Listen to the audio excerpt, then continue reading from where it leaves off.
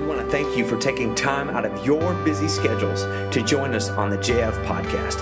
It is our hope that this most recent talk teaches you, inspires you, and challenges you to live the life you were designed to live. If this message has helped you in some way, help someone else by sharing it.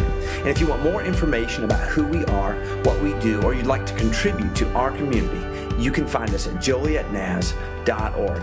Thanks so much for listening. Well, I want to add my welcome to the welcomes that you've already received. I do want to introduce myself because I know some of you probably have no idea who I am.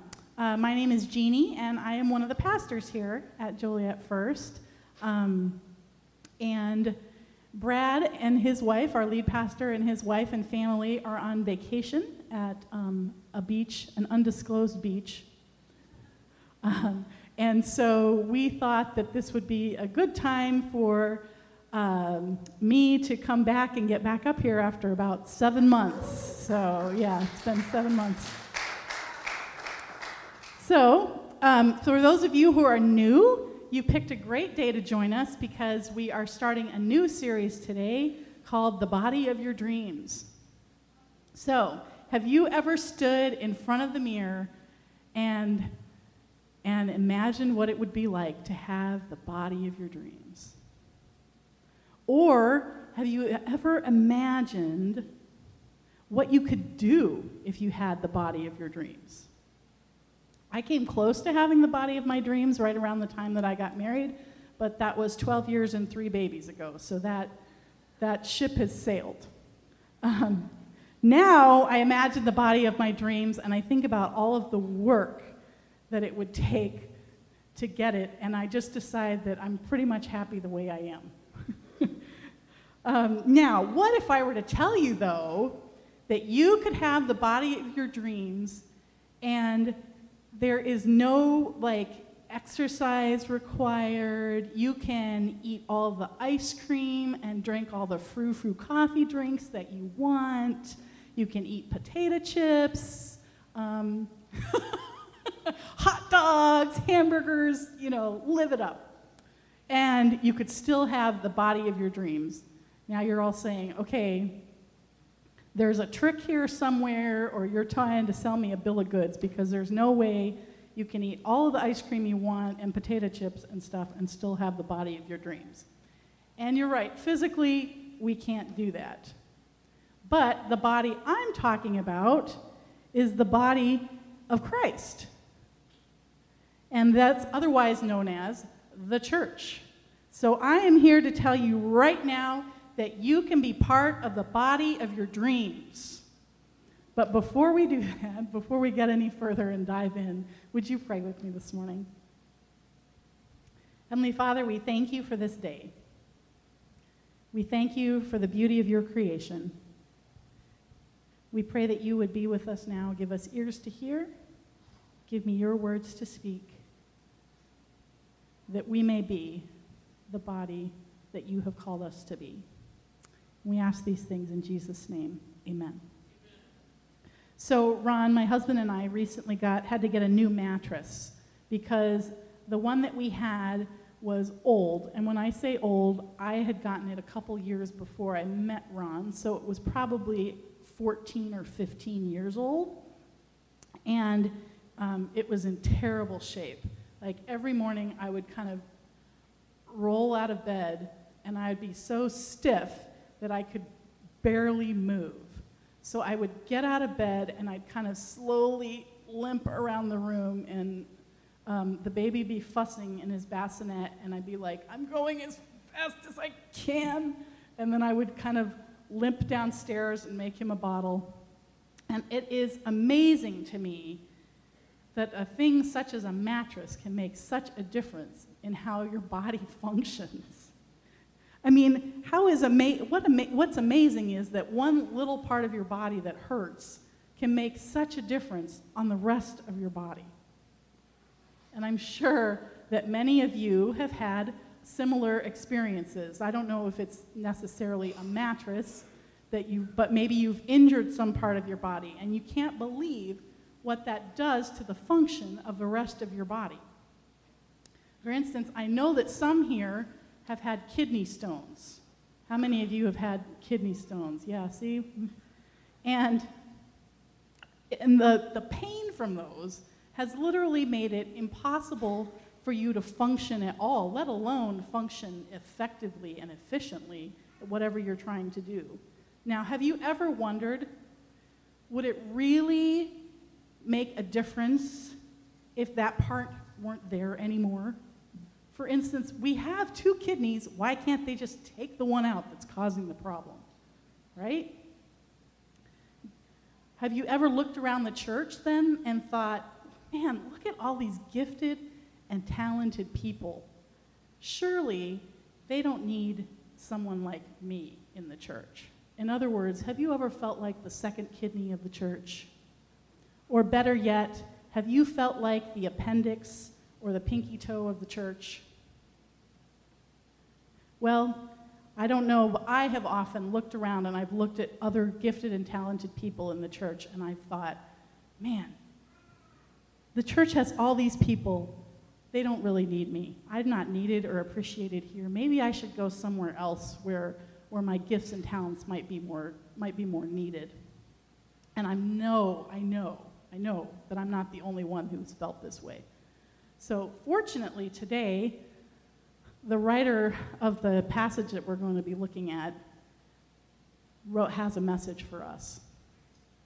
So some of you may remember the author that we're reading from today. His name was Paul, and he has such a cool story.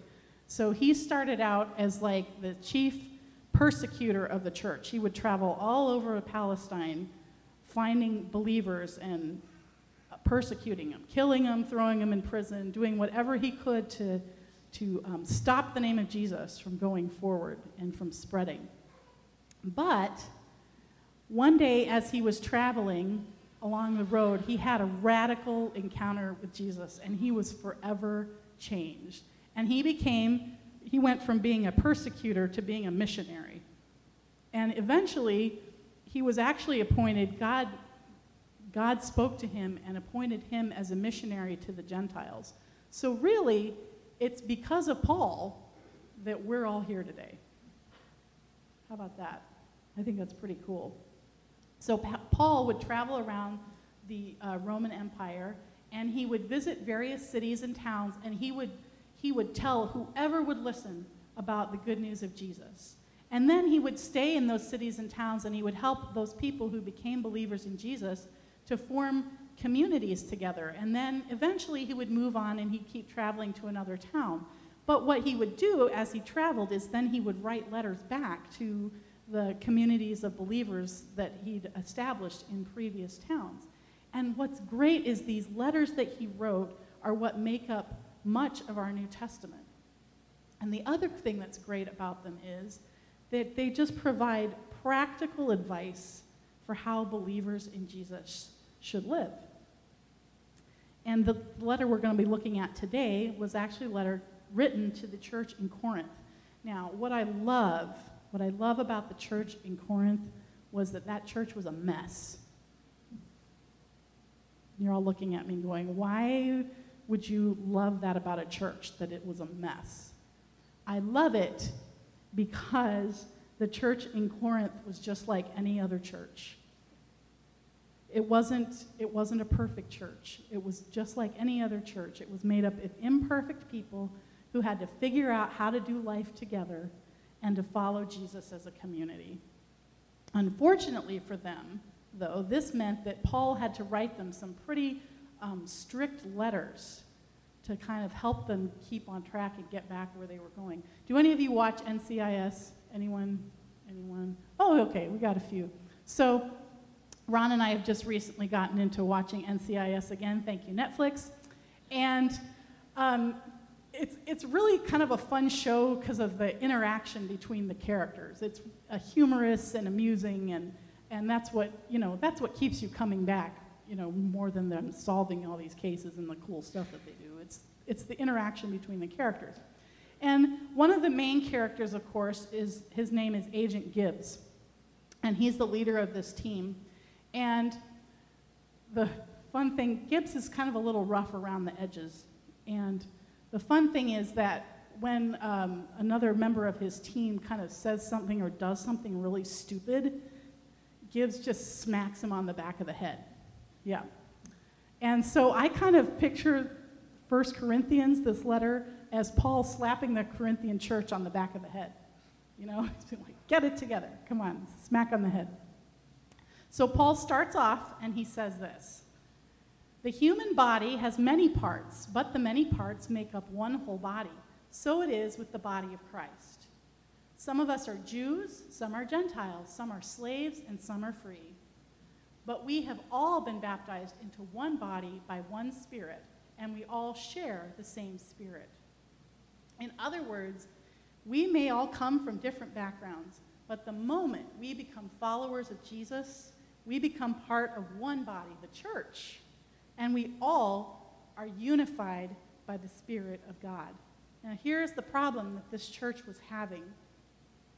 There were those who believed that they were better than others in the church because of their background or because of certain gifts and talents that they had. And Paul's use of the word of the body here is really important because you see, God created our physical bodies, and he created humanity in his image. And when sin entered the world, that image became tarnished and corrupted. But then when Jesus died on the cross and was resurrected, he made a way so that humanity could be restored back to the original image that God had intended. And God put his church here on earth as a manifestation of his image. The church is the mirror that God uses to reflect his image to the world. You cannot be a true follower of Jesus without being part of the church. And some of us have heard this passage many times, and so we don't realize how significant it is here that Paul is talking about the body. But you see, the Corinthians were used to hearing the body used as a way to describe their political and social structures of that day. And so Paul took the image of the body to describe a completely new and different community. He wanted us to understand that when we become followers of Jesus, we become part of a community that is different than the world around us. There are to be no social classes in the church. Jesus Christ died for all, and so in the church, we are all equal. Whether we are as rich as Jeff Bezos, who is the founder of Amazon, and according to David, the richest man in the world. I'll have to fact check him later. Or, it doesn't matter if we're as rich as Jeff Bezos, which I don't think any of us are, or if we only have $1 to our name.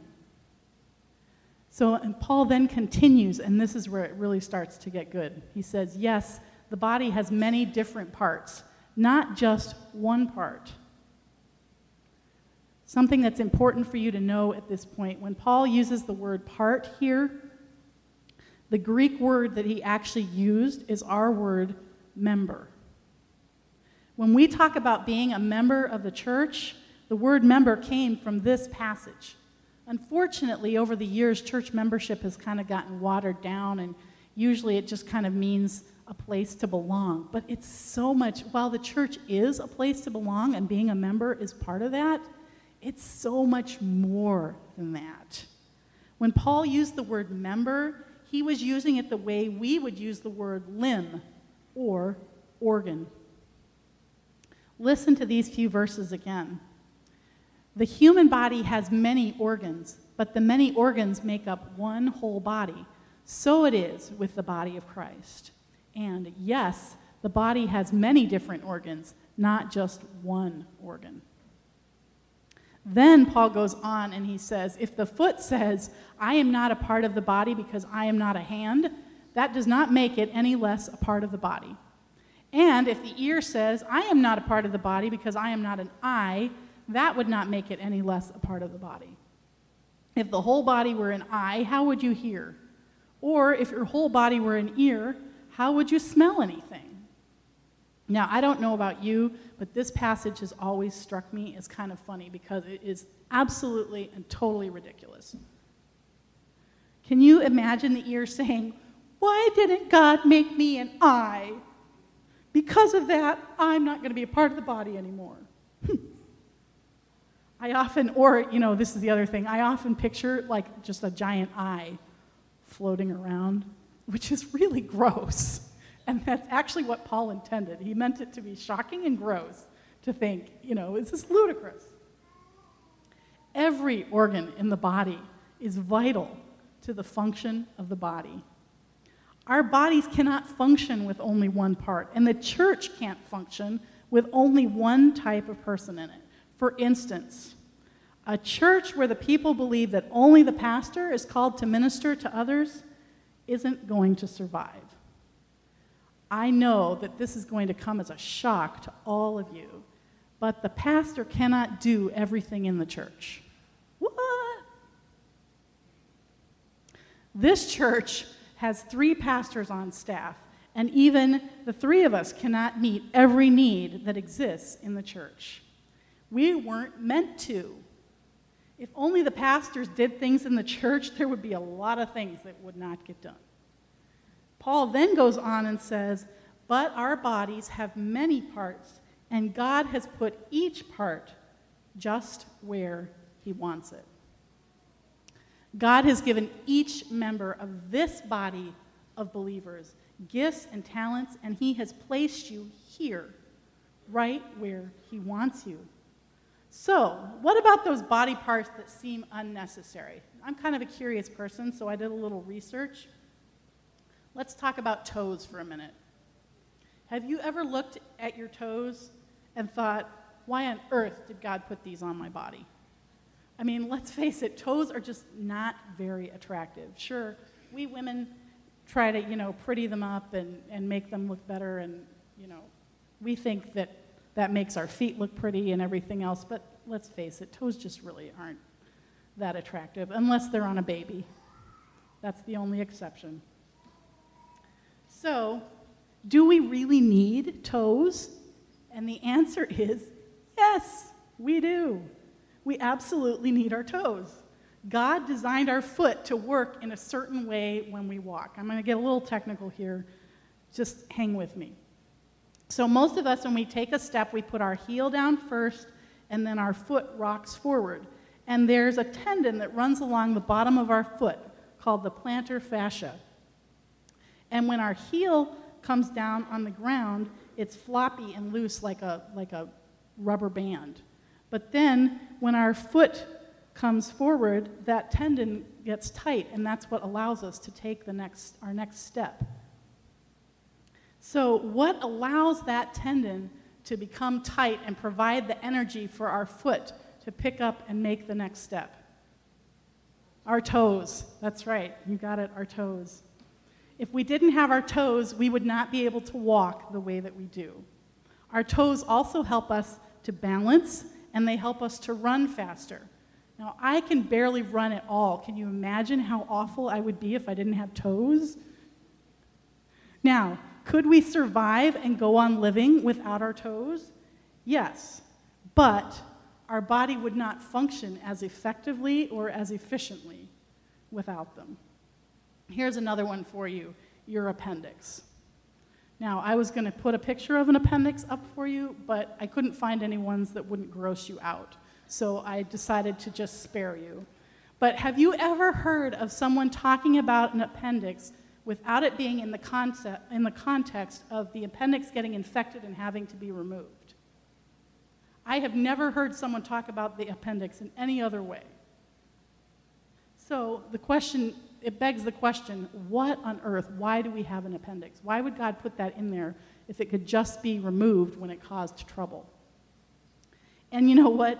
For a while, even doctors and scientists couldn't tell us if there was really a purpose for an appendix. But over the last 10 years or so, they finally started to figure out, guess what? The appendix does have a purpose. God didn't just stick it in there as something to cause trouble to get taken out later. The appendix is actually what holds the good bacteria that our digestive system needs in order to function properly. Scientists have actually begun to believe that the appendix is a secondary immune system organ. So, do we need our appendix? Yes. Again, we can live without it, but our bodies can't function as effectively as God intended without one.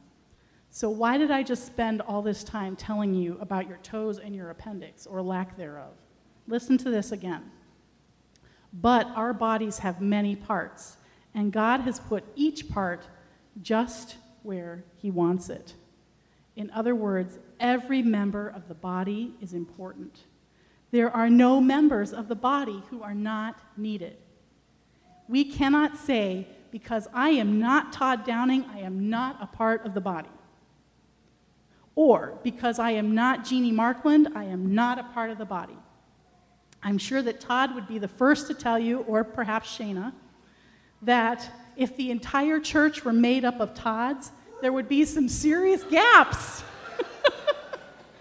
We would have a lot of fun singing and playing our hearts out, but there would be some important things that would never get done. See? And trust me when I tell you that if everyone in the church were Jeannie Markland, we would be in a world of trouble, and we would not survive for long. Thank you to whoever agreed with me so fast.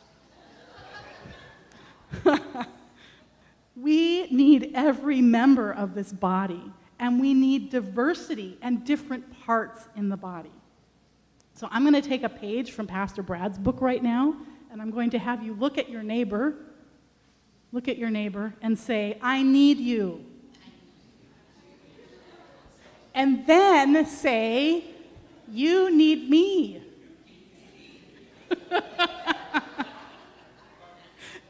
Now, for those of you who may feel like an appendix or a toe of the church, and you wonder if anyone would even notice if you weren't here anymore, I want you to know that you are important to the church. You are important to the church. God has given you a gift that he wants you to use in this body to help us reach our community. God sees you, and he knows your important function in the body, even if no one else does. You may not always get noticed or thanked or appreciated for what you do, and believe me, I know how nice it is to be appreciated. But the organs of our body keep functioning and working, whether we notice and thank them for it or not.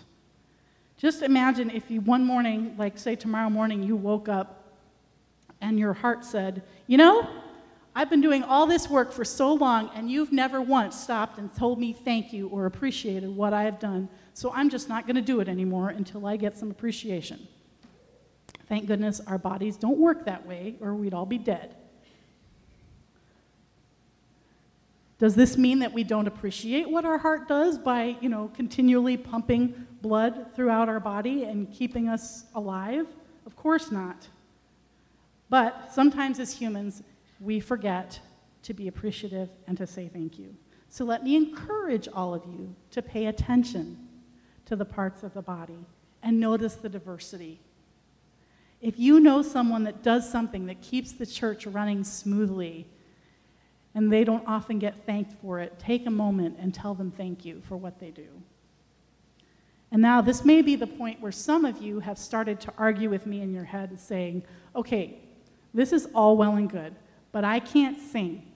I'm not called to be a pastor. I'm not called to preach. I don't know how to make coffee. I don't have a car, so I can't pick people up. I can't get around as well as I used to. Guess what? If you have a pulse and you're breathing, there is still a job for you in the body. You are still needed. God has given each of us gifts that are unique, and he has placed us in this body of believers. So please stop looking at other people and wishing that you had different gifts.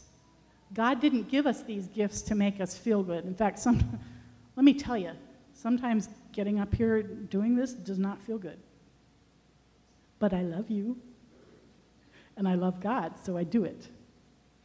He gave us these gifts so that through our service in the body, the church can effectively reach our community. I want to tell you about a lady named Mrs. Wilder. Mrs. Wilder was the mother of one of our missionary doctors in Pakistan, And Sweet Mama, that was what her daughter called her, became ill. And so Dr. Mary had to actually leave Pakistan and come back to the States to take care of her. And toward the end of her life, Mrs. Wilder couldn't do much other than sitting in a chair. And so she would spend most of her days sitting in a chair, either in the living room or in the kitchen. And what would she do every day while she sat in her chair? Well, she would either have her Bible open on her lap or on the table and a notebook next to it with names written in it, and she would pray. If she met someone one time, their name went in that notebook. My name was in her notebook. My parents and my sister's names were in her notebook. In fact, every missionary that her daughter had ever worked with, name was in that notebook. And Mrs. Wilder would pray from the time that she got up in the morning until the time she went to bed at night. She'd pray over every single name in that notebook. She never complained. She praised God for giving her the opportunity to do something as a part of the body. She was a fully functioning organ of the body until the day she died. And when she died, she passed away actually several years ago, and when she died, I remember thinking, who is going to take up the torch now and do this? We've lost a prayer warrior. Why am I telling you about Mrs. Wilder? Because you may not think that you have anything to contribute to the body, but guess what? Every single one of us can pray. Every single one of us can pray, and we need you to pray. God works through the prayers of his people. We need you to pray for our pastors and their families. We need you to pray for our church. We need you to pray for our community. We need you to pray for the lost and the dying and the broken. We need people in this body who are committed to prayer.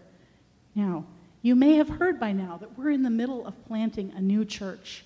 That church is never going to get off the ground and be effective without prayer. But let's get back to the church in Corinth for just a minute. The Corinthian church had another problem that had leaked in from the society around it. You see, Roman society viewed different jobs as having different statuses. So, for instance, if you were, there were jobs that were higher profile and more honorable and more dignified, and they were deserving of a higher status. And then there were jobs that were not dignified and that were dishonorable and were fit for a lower class person to do.